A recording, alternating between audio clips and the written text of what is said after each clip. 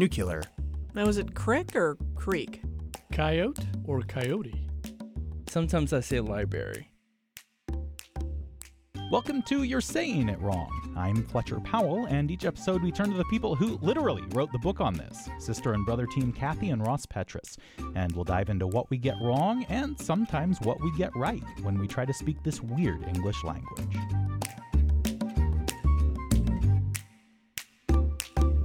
We're starting a new little segment here, and these are, I think we can call it Words in the News.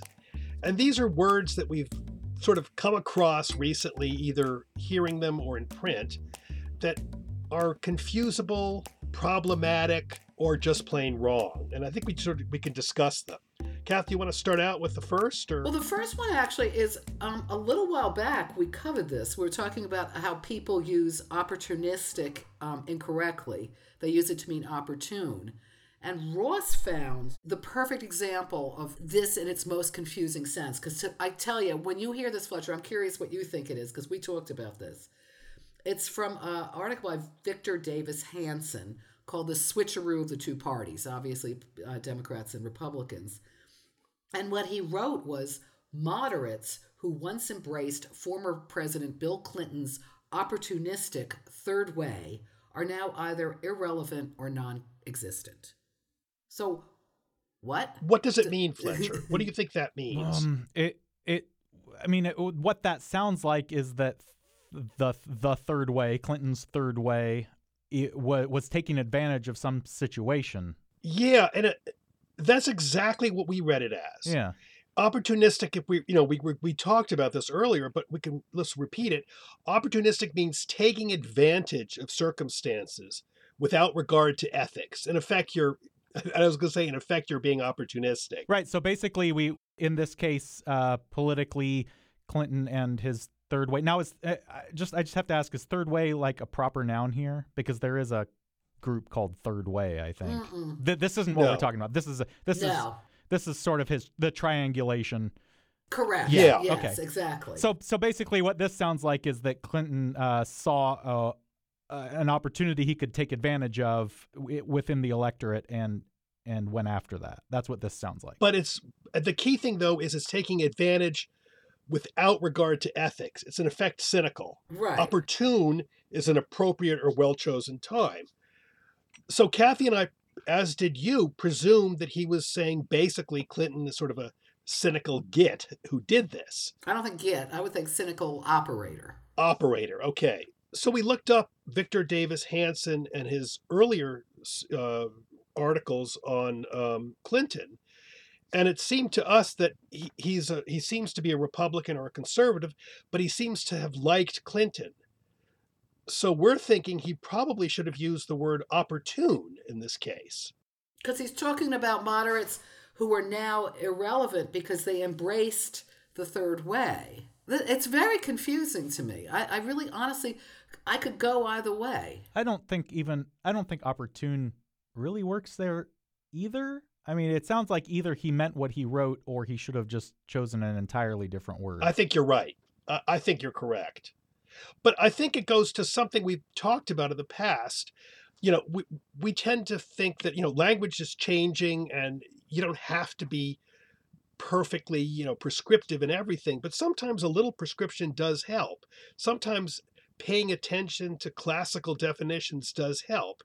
Because when he wrote this, what he did was cause confusion in the three of us. We have really no real way of knowing what he means by this, which I thought was really interesting. I got to leap in, and to me, it's an example of times when people want to put in a fancy. This is one of my big things. When people try to use fancier words and they don't belong. It's just like, just stop it, be clearer, be simpler, and just cut it out. Because I think that I think he didn't even need it. That's what Fletcher why not said. just I think that Fletcher's absolutely right. Why not just say embrace Bill Clinton's third way? Right. Unless he's changed his tune and he really did mean it. Could be. We gotta dig a little more. I'm curious now. Let's write Victor Davis Hanson if you're listening. But I did find he does skew Republican, but earlier articles of his did, and even when he was writing the earlier articles, he was a Republican or skewing Republican or conservative. He was actually lauding President Bill Clinton. So I don't think he meant opportunistic either. And in our book, that doesn't mean what you think it means. We looked up opportunistic, and it's associated with infections and slime ball and pathogens. So that was I think we had a hit on Google Ngram, which had the highest, connectivities. So I personally don't think he meant opportunistic at all. I guess regardless of what he may or may not have meant, certainly we see that word, as you've described, misused all the time, meaning opportune. People use opportunistic and add a feeling there that shouldn't be there. Add that negative connotation. So that's a problem with words. Sometimes it does pay to look up the definition before you write it, or as Kathy said, just skip the word completely. I always think the easiest way is the best way, personally. Yes. Be the willow. Be the willow. Yeah. I was going to say be a Hemingway. Use simple be words. the Hemingway or the willow. Take your pick. Okay. The next, you can do it, Ross, because this is not one of my favorite words. Okay. This was really interesting because these two words, were they in That Doesn't Mean What You Think It Means, or in another one? I don't remember. No, we put that in the last book, Awkward Moments, we put it in. This is an interesting distinction, and Justice Sotomayor in the Supreme Court seems to have taken the two words the wrong way. But I'm going to ask you, because Kathy didn't really, we wrote it in our book, so we knew it, but Kathy didn't take this as an important problem. I instinctively. Well, I didn't want to have the words in the book, if you recall. I know. So I want to say that right now. So you're extending your old argument into today's show. Okay. Yes. Yeah, it's a brother-sister argument that continues. You two never let anything go. We're taking our argument to the Supreme Court right now. So. Okay, because I wasn't, when I was a Foreign Service officer in the State Department, we always used these words because they had. Whatever. Let's just give the words to Fletcher. Yeah, really? Come on. Okay. Justice Sotomayor said they were speaking of segregation. And she apparently said something that we certainly in the U.S. have de jure segregation. And alert listeners or readers said she should have said de facto segregation. Right. And you seem to be aware of the distinction, are you, or not? I am, because we've talked about it before. Now, it's been quite a while. I can't quite remember whether it was even this calendar year. It's been a while since we talked about de jure and de facto. But yeah, I am aware now of the distinction. I knew before they were different things, but I wasn't positive about what de jure actually meant. Right. But that means that means by law, right? Or it's actually written. Correct. Yeah. Whereas de facto means it's happening. It has nothing to do with the law. It's just happening. Now, I have to say that seems like a strange thing for Sonia Sotomayor to misspeak. I mean, being a legal scholar as she is. Mm-hmm. Oh, yeah. Well, Kathy and I, we've talked about these before, but all of us make errors because we're caught in the moment on something else, and then we're not thinking or something like that happened. My guess would be that she was thinking about segregation and wasn't thinking about de jure or I'm sorry, I'm looking at her explanation, and again we go back to getting even more confused. What she said was, and I'm looking at it right now from the transcript, she said de jure to me means places are segregated. The causes may be different, but places are segregated in our country.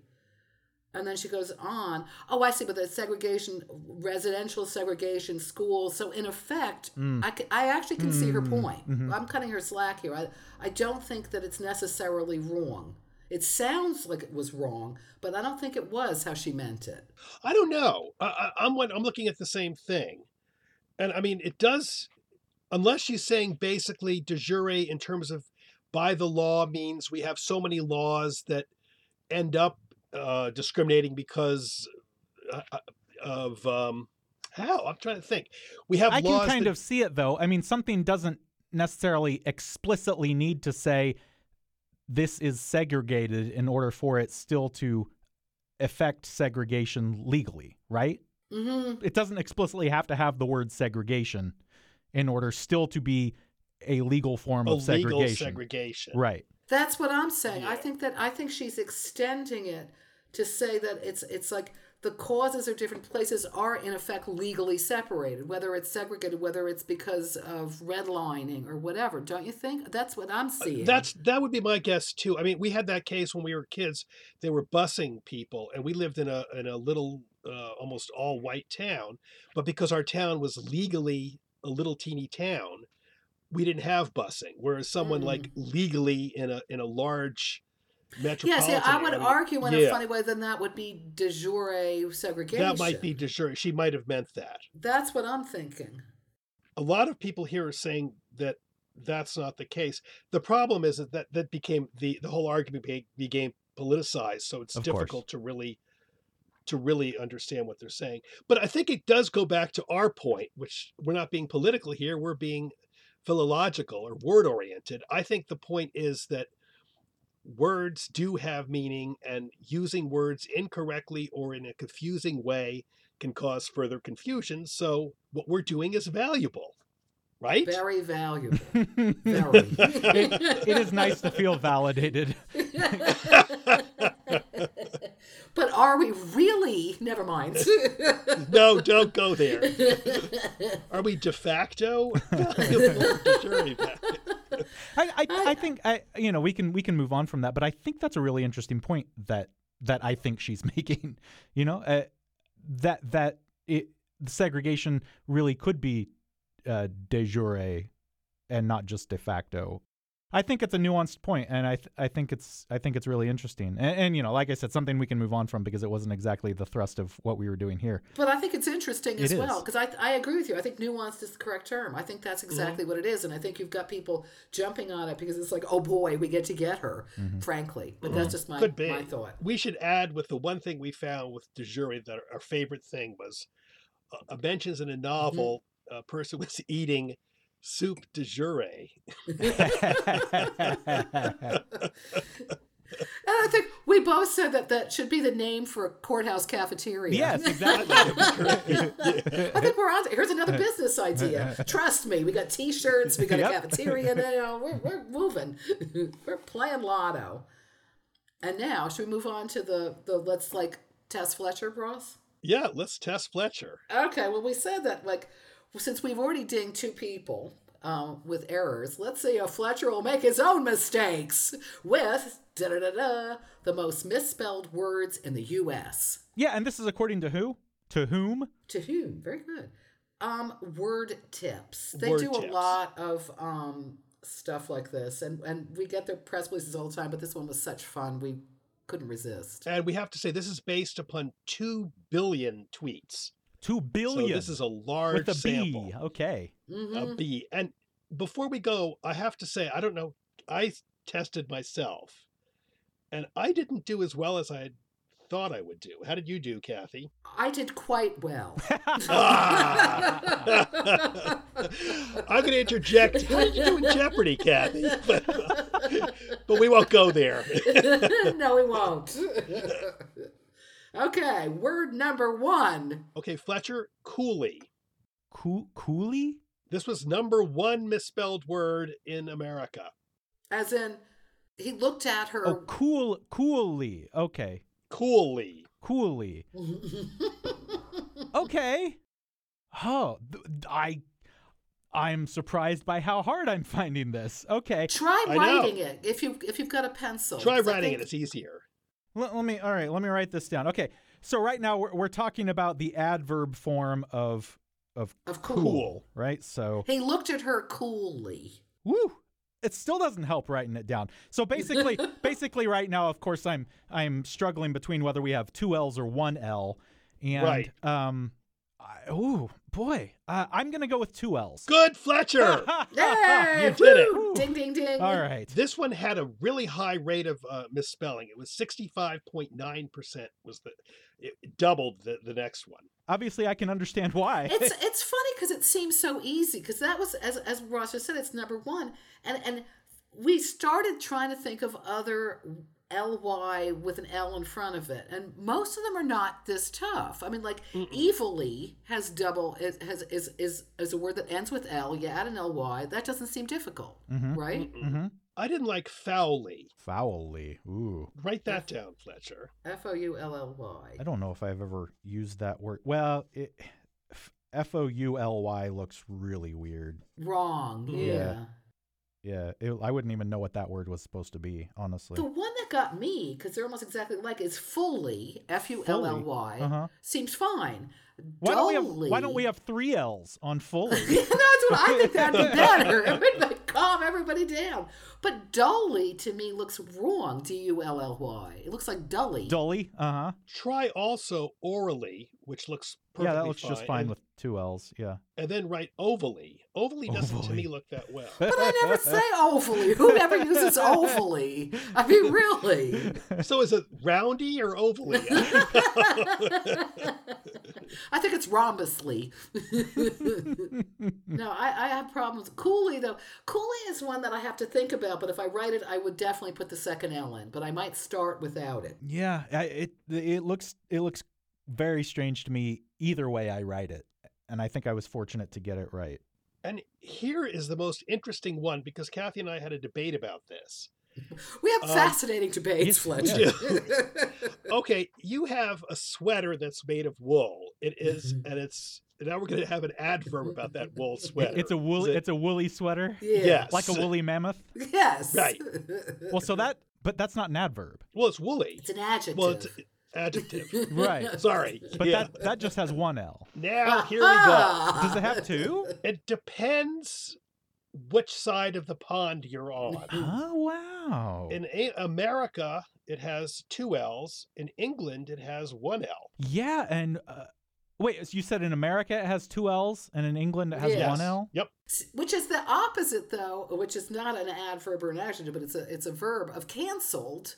We've been through this before when we talked about British spelling. Canceled has 2 L's in overseas, and it has 1 L in the States. And everybody in the States spells it with 2 L's anyway. Yeah, and even though it's technically I mean, I'm not. looking up woolly mammoth here, and it does have 2 L's. I guess that's right. I mean, just like looking at it, looking at it written down, woolly mammoth does look very strange with only 1 L.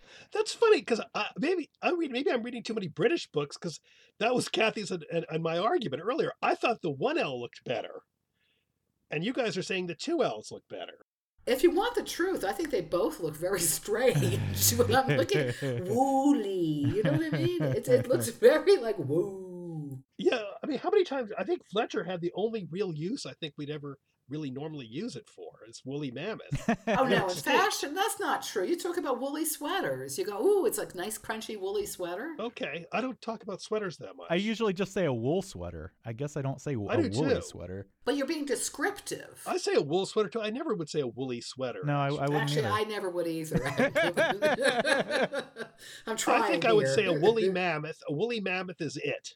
And it's an extinct animal, so we can move on to the next word. Which is? It's certainly not a minuscule animal. Oh, man. Okay, so we I have... wonder what word we need to spell here. We have talked about this before. Yep. Let's see if you remember. Poor Fletcher. No, this is great. I love it. But I'm not sure I do remember. Okay, right now I'm writing these down. Okay, I know how people usually spell it, and that's M-I-N-I-S-C-U-L-E. But I think it's M-I-N-U-S-C-U-L-E. Yes. Okay. Excellent. Minuscule, not mini-scule. Yes. Exactly. Which, if you think of that, it makes so much sense. But I think people think mini. Yeah, of course. Mm-hmm. Tell me about this word. Why is it not mini-scule? Because it comes, as usual, with so many English words. It comes from the Latin. And the Latin word, you could talk to the Romans, but they spelled it M-I-N-U-S-C-U-L-A, minuscula. Mm-hmm. So, and it was a diminutive, because the ula part is a diminutive. Okay. And it was from minus or minus, less. So, but it initially was about letters, right? It wasn't it initially not as an adjective. It's like Carolinian minuscule, which are letters. Yeah. Yeah, that's what I thought. Okay. Very good, Kathy. Thank you. I'm not as dumb as I look. No, I was actually thinking your book acumen is very good. For podcast listeners who can't see right now, Kathy does not actually look dumb. Well, I'll have to work on this. The thing is, what got me though was when I did look this up, is that as the meaning extremely small, tiny, didn't start getting used widely until the later 1800s, which shocked me. Yeah, except for the lettering, you're right. That's really weird to me too. I didn't expect that. No, because it's like we've got so many. I mean, gosh, how many words we have from Latin that just like spread, and this one didn't really for a long time. No, we'd be in real trouble if we went back into time like an Outlander and we said minuscule. People would look at us oddly. So this is important. Yeah, if when we time travel, keep this in mind, everybody, and don't wear a T-shirt with print on it. Trust me. The next word is I don't think is hard. Although I was stunned, this actually was the rate of misspelling is only a tiny bit below minuscule, and I didn't think this was a hard one. Did you? Rose? I didn't think so either. This one I knew. Now we're going to really set Fletcher up. Yeah, right. Yeah, this is a snap. The word is sergeant. I think we've done this one before in the past. We may or may not have. I think I can definitely see people having trouble with this one. Yeah, for a couple of reasons, actually. There are a couple of trouble spots on this. Mm-hmm. Is it Sergeant? Mm-hmm. You got it. And so, obviously, putting SAR is pretty reasonable, and leaving out the A, maybe spelling it SARGENT would be pretty reasonable. Is that even how Sergeant Shriver's name was Sergeant spelled? Shriver is S-A-R. You're right. He's SARGENT. SARGENT. Yeah. I think you're right, Fletcher, though. This word basically, I think you can spell it if you've seen it enough or you served in the military or something. And then I think you know it. But I mean, it's very counterintuitive. Yeah. And it's even the origins are counterintuitive because it comes from a Latin word, servientum, and then it changed, into that weird spelling, which came from the French, etc. So I'm not surprised that people don't know how to spell it, but I think if you've been exposed in any way to either that I about think is the military key. or whatever. Also, how about this? I mean, when people write Sarge, hey Sarge, if people were to write that, they're going to write SARGE. Right. Yeah, you're not going to write surge. Right. And the spelling it doesn't sound like it's spelled. Yeah, no, completely. Yeah. Well, it's totally French. I mean, here we go back to like the loan words from French and how often we have those extra letters that have no bearing on the pronunciation. If you did spelling pronunciation, it'd be sergeant or sergeant, Okay, the next word, Fletcher, is, we've talked about this before, and this one always gets me. Liaison. Okay. This one always gets you. That makes me worry about what I'm looking at right here, but I think it's LIAISON. Yep, you got it. Okay. Excellent. I don't know why it gets me, because it makes sense to me. The LI and then the AI would be kind of liaise, but I for some reason spell check always catches me on that one. I have no idea why. I think it's because, again, we go back to its non-standard spelling because it's French. And for me, it's the second I. Well, the combination of IAI throws me. Exactly. How often do you ever see IAI? No, I'm curious. But yeah, because to me, I want to write liaison or a Sean or something. S-I, I guess. Liaison? Yeah, I think I do. I think that's what automatically, because it looks wrong. Well, I can easily see people writing just LIASON. That makes sense, right? LIASON, yeah. Liaison, yeah? I mean... Yeah. Yeah, it's what the I would do. IAI. Yeah, I mean... Now, speaking of IAI words, I just looked it up, and we have virtually none. Yeah. We have Really? liaise, which doesn't count. We have a tais, which I have no idea means. We have IPAN, which I also don't know. We have Uniad. An anti-aircraft. I just did. Of course, anti-aircraft. I would assume there are some Hawaiian words probably that have IAI. Yeah, there probably are. Let's see, 13-letter words containing anti-aircraft. That's right. It's not common, is it? No. Okay, let's go to the next one then. I'm sorry, can I just interject for 1 second, Ross? Yeah. I was just interested by the fact that it initially was used in English in cooking as a thickening agent. A liaison? Yeah. Oh, wow, that's I didn't interesting. know that. Yeah. It didn't go into the whole intimate relations thing until the 1800s. So dangerous liaisons would have meant something completely different. Dangerous sauces. Yes.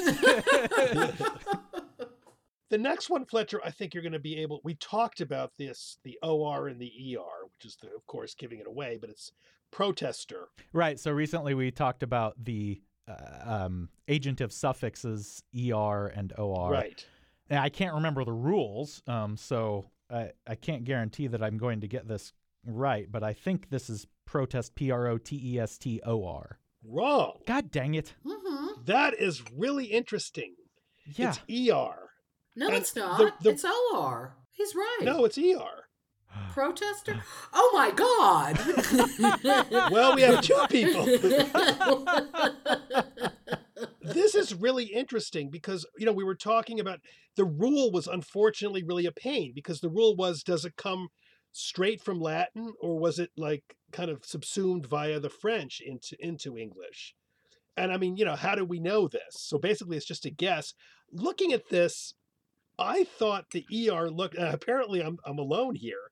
I thought the ER looked correct. The OR to me looked incorrect. But apparently we have two people who disagree. Yeah. I only kind of disagree. I'm looking at both of the words next to each other now, and the ER does look pretty correct to me. Now, had I written them both down, I think I still would have chosen OR. But looking at ER versus OR right now, in front of my eyes, the ER does look pretty correct. OR is considered an alternate spelling, though. I'm not saying it's correct, Right. but it's I alternate. think we're getting a little bit. I'm trying here, baby. But interesting enough, I just looked up the etymology. And of course, protest is originally from the Latin, but it came via into Old French as protester, which ER. Yep. So therefore, but I mean, again, to know the rule means you have to know like where the word comes from 500 years ago, which is sort of a silly thing to have to do. So we just have to look at it, memorize it. Okay, this is another toughie, Fletcher, I think. I got it right, but it took me many years ago to get it right. Supersede. Supersede. Interesting. I'm wondering what I might be doing wrong because it took you so long to get it right. Supersede, SUPERCEDE. Wrong. Okay. That's the trick. Well, that would be the trick, wouldn't it? Yeah, it's an S. SEDE? Supersede. SEDE. So, but, okay. Well, see, what I was trying to do is think of supersessionist, but I guess that is also with an S? Mm-hmm. Wow.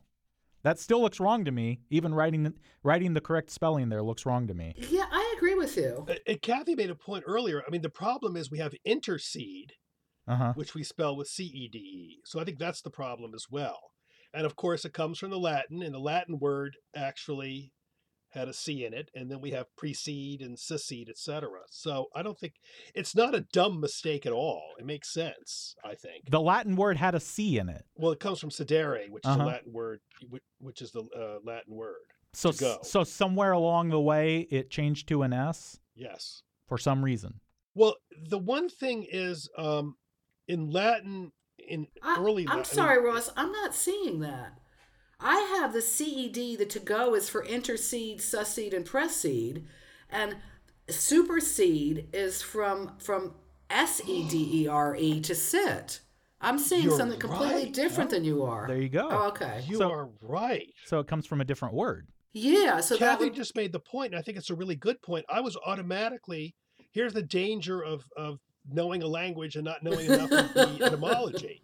I was presuming because of intercede, it came from a Latin word, sedere, which would have been pronounced cadere in the old days, and it elided into sounding like an S as an intercede. But supersede does not do this.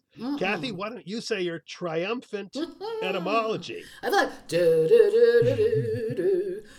Okay, it literally meant sit on top of, from super, meaning above, Yeah. and sedere to sit, with an S, not a C. Yeah, that makes sense then. Yeah, so superseding, you're literally like on top of it. Sitting on top of it. Yeah, very good. Thank did you. I'm not. proud. So therefore, I mean, this one, Fletcher got the spelling wrong. I got the etymology wrong, and Kathy got them both right. In spite of the fact of her constant drunkenness. which is- Oh, drunkenness. Okay, now We did this one. yeah, we have done this one, so it's Okay, fun let's see that if Fletcher remembers. it ends up on this list. Drunkenness is drunken, DRUNKEN, ness, NESS, 2 N's in a row. Perfect. Yes. Very good. I don't like how that looks, though, I have to say. See, I don't mind drunkenness. I mean, the word. The spelling works for me. What fascinates me, though, is, okay, it's like coolly, you have those the double consonants, the 2 L's, right? And here you have the double N's. But now, drunkenness, we're talking about the doubles, but then in pastime, you don't Right, have but- the doubles. Yeah, but we've talked about pastime in that it doesn't mean past time. It's not No. past time. It's No, I know, passing time. But I think, again, it's just like visually you get, this is what throws you with English. It's like, because you go, okay, you have to think about the meaning instead of just the spelling. You know Yeah. what I mean? Yeah. Actually, speaking of double words, let's skip to dumbbell and then go back. Right. So dumbbell is just 1 B. DUMBELL. No. It's not. It's 2 B's. Yes. Yeah. Okay. If you insist. I don't like that one either. Kathy, what do you think on that one? I don't mind it. It's like drunkenness. I'm all for these things. Dumbbell, fine. You know, I don't think it's really an issue. Tell me about that word. I don't understand where Where that it word came comes from? Yeah. I was just going to say that because that's what fascinated me. It's they were using them and they looked like a bell, a church bell, but they don't ring. So they're dumb, as in the old sense of dumb, like you can't speak. Okay. So it's a dumb bell, a silent bell. Wow. And it might have been, it probably was hyphenated initially. So we have dumb hyphen bell, and I think it's probably easy, therefore, not to merge the 2 B's. Actually, I'm just thinking, though, barbell. Well, that's because it's 2 bells with a bar in the middle, I assume. No? I'm just looking at the etymology. I want to make sure, because you never know. Sometimes they have weird etymologies on these things. No, it is. It's a bar with 2 bells. Yeah. Although it really should be bar dumbbell. when you get down That's to true because these bells don't ring either. it. Yeah. So, Or dumb. No, the bar isn't dumb. no, No. it's bar dumbbell. Bar dumbbell. Bar I'm gonna dumbbell. start saying that. I kind of like that it. one. I do too. Okay, next one is one that I never can spell correctly, and I should. And I bet you can, Fletcher, because it's in the news all the time. Millennium. Okay. So I want to say we've done a lot of episodes on this show because some of these words have come up in various other episodes. And this one, I'm pretty sure I do remember, but only because we've done it before and I got it wrong. And Ross explained to me why I got it wrong. And so thank you for that, Ross. Anyway, it's 2 L's and 2. You're welcome, Fletcher. 2 L's and 2 N's. MILLENNUIUM. Mm-hmm. Perfect. Yeah. Mm-hmm. Very good. And we explained it because it was meal, which is 1,000, which is 2 L's, and then annus, which is year, which has 2 N's. Right. So that's how you remember it. Yeah, I remember what I did before was I only had 1 N because I wasn't thinking, even though it's obviously years, I wasn't thinking about ennium and annus meaning years. I knew the Yeah. meal part, right? Yeah. It's funny But like saying that annual we have. because it's what you guys were saying before. If you think about the meaning, you usually can spell it. If you think. Mhm. I think the problem I have is I just do the knee jerk, okay, it's got ands and, L's, and I just sort of chuck them in. And so willy-nilly. this is actually why I was pretty good at spelling bees, but not great at spelling bees, which was just because I knew how to spell the words, but I didn't dig any deeper, and I didn't start thinking about the meanings of the words or where they came from or anything like that. Yeah. But when you go backwards into English language history, which is interesting, Kathy had found this really interesting article in Studio Neophilologica that said both ENIUM and ENNIUM words don't occur very frequently. But EN with 1 N IUM words are a lot more used than ENNIUM. So in many ways, what you were doing, Fletcher, with only using 1 N is you were sort of like getting the idea in English that the double N is rare and the single N is more common. Mm-hmm. Yeah, I go by gut feel too often. That's the problem. That's what I do. I do, actually. I think I just do it sort of like, I think it's like that. Okay. Which is not the right way. This one got me, I mean, because I know how to spell it, but I just liked it from the etymological standpoint. The word is bellwether. Oh, right. Okay. Thought I have this paper in front of me today. I don't usually. Okay. Oops. No. Well, now I've written it down wrong and it looks weird. Let's try that again. This is very exciting radio. Bellwether. I think it's Bellwether. Wow. Ding, ding, ding, ding, ding. Excellent. Right. So 2 L's and no A. It's not weather like storms or rain or whatever. Just curiously, do you know, this was really interesting to both of us, but do you know the origin of bellwether by any chance? No, not off the top of my head. No, I've heard this. I've heard this. I have, but I don't know the answer off the top of my head. No, I don't. Well, if you ever want to talk about a castrated male sheep, Oh, this is not what I was you are in expecting. luck. This often comes up. No pun intended. Kath, you want to go with that? Oh, yeah, no, a wether, Wether, not whether or weather with an A, is a male sheep, especially a castrated one. It might not always be castrated. I want to point that out. We could have like a potent male sheep. And the bellwether, here we go back to bells, was the lead sheep. And they put a neck around his neck, you'd have a bell. So he was like, top sheep, even if he was neutered. Boy. And he was leading, you could see what's happening. I mean, you could see how the word comes in. He's leading the other sheep. When did that start meaning something more abstract? Pretty early. The whole idea of a leader, if you will, a bellwether, is something that signals something, started in the mid-14th century. Wow. Yeah, no, it's an early, that actually really fascinated us because I would have thought it came in the 1800s or something, but it's very early. I've got a question for both of you. What do you call a sheep which has a defective bell? Is this a dumb bellwether? Yes. Oh my God! I'm horrified. It makes me think though about how little I realize what an impact this kind of life had back then.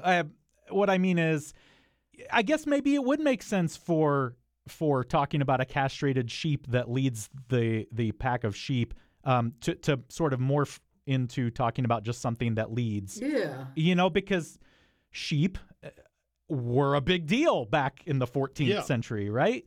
Just like the bear market, when we were talking about how strange it is that the idea of a bear market might come from selling bear pelts. Well, to us, because we don't sell a lot of bear pelts, but back then... Speak for yourself, Fletcher. Yeah. But, back then, this was a huge deal, sheep and bear pelts and all that. Well, not to sound corny, that is one of the beauties, I think, of language, because you do see history in it, and you've got a feel for stuff. Yeah. Like, I hear bellwether, and I get a picture in my head. I really do. I do now, yeah. But what interests me the most is sometimes how things change, too, because I think we talked about this earlier with dull as ditch water, which, and we began to lose the association with stale water in ditches, and we switched it to a similar sounding word, dishwater, to make it much more evocative to us, which is, so in a sense, like some of them don't stay fossilized, they change with how times change. Bellwether, of course, hasn't. I mean, we haven't changed it to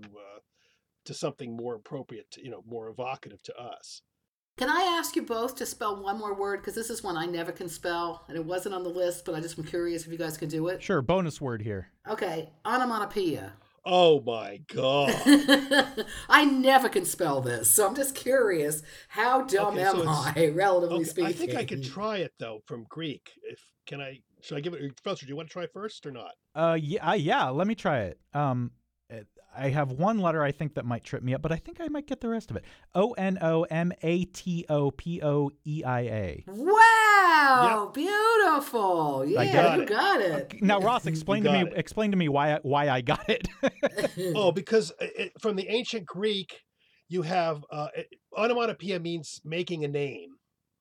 And the ancient Greek would be onoma, which would be name, and then you add a little, when you decline it, you add the to to it.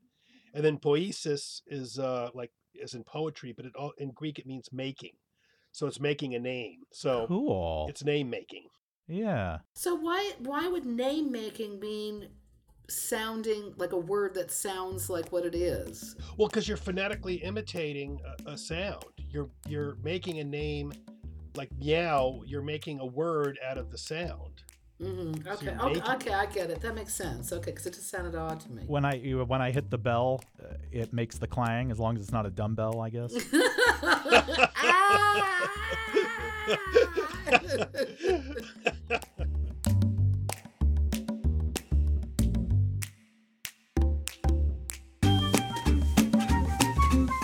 This episode of You're Saying It Wrong has been produced by me, Fletcher Powell, help from Beth Golay and Luann Stevens in the studios of KMUW in Wichita, Kansas. You're Saying It Wrong is a worldwide affair. Kathy Petrus records from her home in Granada, Spain. Ross Petrus from his home in Toronto, Ontario in Canada. If you have a question for Kathy and Ross, you can tweet it at us. We're at YSIWpod. Email them at kandrpetrus@gmail.com or email me at powell@kmuw.org. And if you like what we're doing, leave us a rating or, better yet, a review on your podcast platform of choice. Kathy and Ross's book, You're Saying It Wrong, was published by 10 Speed Press. You can find that and much of their other work pretty much anywhere you get books. We recommend your local independent bookstore. And don't forget, they have a new book out, A History of the World Through Body Parts. The stories behind the organs, appendages, digits, and the like attached to or detached from famous bodies. You can find that pretty much anywhere you get books as well. And, of course, Kathy and Ross are always up to something. You can check out their other work through their website, kandrpetrus.com. That's KANDRPETRAS.com. Thanks for joining us. We'll be back in 2 weeks.